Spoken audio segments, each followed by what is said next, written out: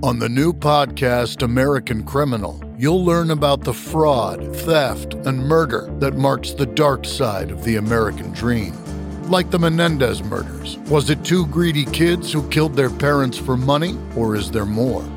Listen to American Criminal wherever you get your podcasts. Amy Wright here with Diddy TV, and we are so excited to have Melody in the studio today from Front Country Band. It was awesome. Your sound is just incredible. You guys formed in San Francisco, is that right? Yeah, we did. We started at kind of an informal monthly bluegrass jam, just as the people that happened to be invited to that jam, and it was kind of clear from the get-go that it was something special. And so it's just kind of organically sort of flowed from there, and we've just been sort of saying yes and letting it happen, and then more and more things happen, and we decided to go to Telluride and enter the band competition. And so we did that. We ended up winning. And so that was like a really big step toward becoming like a professional band and realizing that maybe we should really go for it and really trying to tour nationally. And I started a website the very next day. And it was the Telluride Bluegrass Festival, right? Yep. I didn't realize they actually have a competition. They do. As part of that. So yeah. I'm sure a lot of people would be interested in that. What was that like? What was the competition part of the festival like? So nerve-wracking. I don't recommend doing contests unless you are a glutton for punishment. But it launched you guys. It is. It's a prestigious contest. We knew that Green Sky Bluegrass had won it before. The Dixie Chicks had won it. So it really had quite a history. So we just went out there. We wanted to go to Telluride already because we heard it was the most beautiful place in the world and an amazing festival lineup. So we got to enjoy the festival, and the icing on the cake was winning the competition. So you guys are sort of in the bluegrass genre, but you have your own take on it from a technical perspective, and maybe being in San Francisco, you have a little bit of a different sound. How would you describe that? Yeah, we sort of just come to bluegrass from our own way.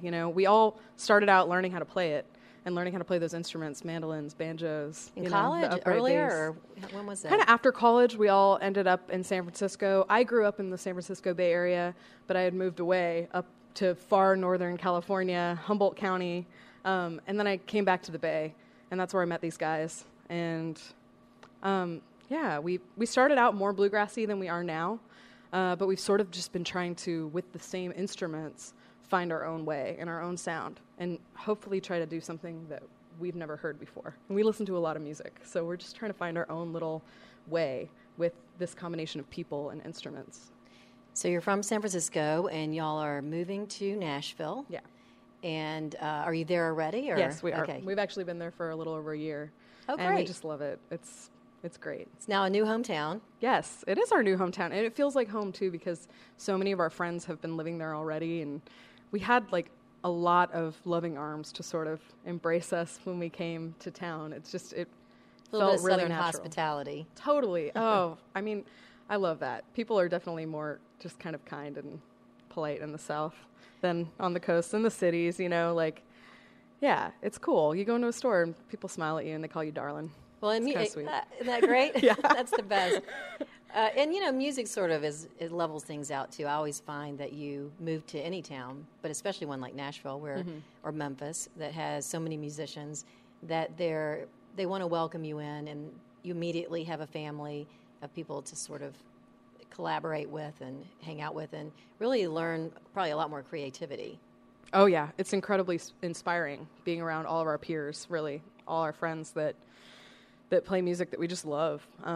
So every time we go see them play in town, we're just inspired to go home and write more and practice more, and we have time to do that too because Nashville's a little bit cheaper than the Bay Area, Ever so slightly. Ever so slightly. It's it's less than half the cost of living out there. So that really does free up some leisure time, or if you will, just work. We just work in our leisure time. But luckily music is fun and it keeps you young. So you now have your second album out. Yeah. It's your sophomore album, which is big. Yeah. From what I read, that it's your first album where most of the songs were written by the band. A lot of them were written by you, and then you had a couple of covers. But how is that process different from the first album? Yeah, the first album was very organic because this band was kind of an accidental band. And then the second record, we really had to prove something, prove that we're sticking around for a reason. And so, yeah, the first one was sort of random. It was just the songs that we had been playing, and there were a lot of cover songs. We did a song by Kate Wolf. We did a Bob Dylan sort of outtake song that we rearranged. We did a sort of traditional gospel song that we got from Larry Sparks, but it's sort of a traditional spiritual. All kinds of influences. And this next one, we wanted to really make our own original stamp. So it has a lot more of my original songs. It has 8 songs that I wrote, has 2 instrumentals that were written by Roscoe on the mandolin. And yeah, we're pretty Other proud Love of it. Songs, right? Other Love Songs, yeah. Is the name of the album. Yeah. And tell me about Other Love Songs. So what does that really mean? Well, it ended up that the collection of songs that the band chose, I sort of sent out like a big list of songs I'd been working on to the band, and everybody sort of voted on them. And the ones that we came up with were like 10 relationship emotional songs. And I was like, wow, okay, that's the direction this is going. And so we did those songs, and when we looked at the collection of what got recorded and ended up on the record, it was very much about relationships and sort of about real world, ways of thinking about relationships, adult things, thinking about commitment and what that really means. And just if something breaks, we'll fix it on the road. It's just a choice. Yeah. So Other Love Songs, what was the experience like in the studio, or how do you guys work together? So you write a song, and does everyone just jump in and they come up with their own part, or is there a little more direction than that? Sometimes there's direction, sometimes it's very open. Kind of depends. Like, sometimes I can be really bossy and opinionated as a songwriter, and I'm like, oh, no, it's got to have, like, this exact bass line because it just, counterpoints the melody exactly. And then sometimes I'm like, man, I got the chords, I got the melody, I got the lyrics, everything else is up for grabs, and we just sort of wing it from there. We're very heavy on arrangements. So we like to just get creative, and every single verse or chorus we're doing something just a little bit different, and trying to keep the audience from getting bored, but keep ourselves from getting bored too, Where did you record it? We recorded actually our first and second album in Oakland, California, at a place called 25th Street Studios, and we just loved it the first time, so we decided to go back there. Did you have a producer, or did you produce it yourselves? Yeah, on our first and second record, we sort of just had a friend produce it. Musician friend, accomplished musician friend, but our first record was produced by Kai Welch, who's a singer-songwriter, pianist. He's out with Casey Musgraves right now playing piano. We love Casey. Yes, she's amazing. So he's just a pro guy and really knows songs and music, and so he produced our first record. And then our second record was produced by Wes Corbett, who is a virtuosic banjo player who used to be in the band Joy Kills Sorrow out of Boston. So he's kind of a Boston, Berklee College of Music banjo nerd. And yeah, he really helped us bring this record to the next level and make sure that the acoustic tones were really good too. So what is next? So you've gone from, you sort of make your debut.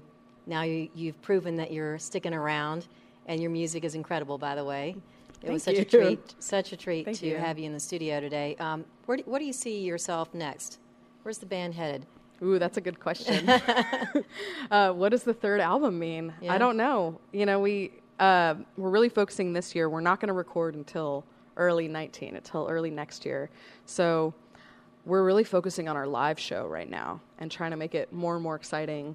And, we're doing this cover song series called the Kitchen Covers, where we're just forcing ourselves to learn, cover songs and play them in a kitchen just for a fun video series idea on our social media. And,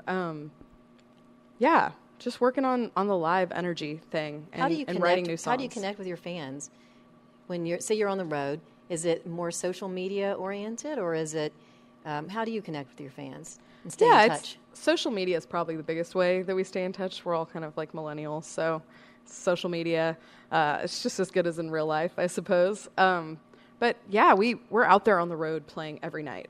So we're absolutely meeting everybody who wants to meet us after the show, and it's so great to just meet fans and hear what songs mean to people.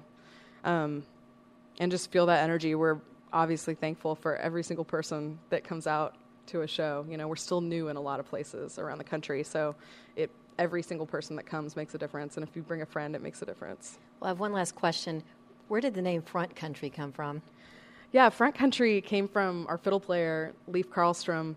He got it, I think, from a firefighting term, but it's also kind of like a backpacking, hiking term. It just sort of means like the wilderness areas that are closer to cities, you know, your trailheads and things. And since we play sort of rural music, but from the city, we're from San Francisco, it's kind of like, as opposed to backcountry, front country. That's great. Welcome to the South. We love what you're doing, and hopefully you'll come back and see us again. We wish you the best of luck. Thank you so much.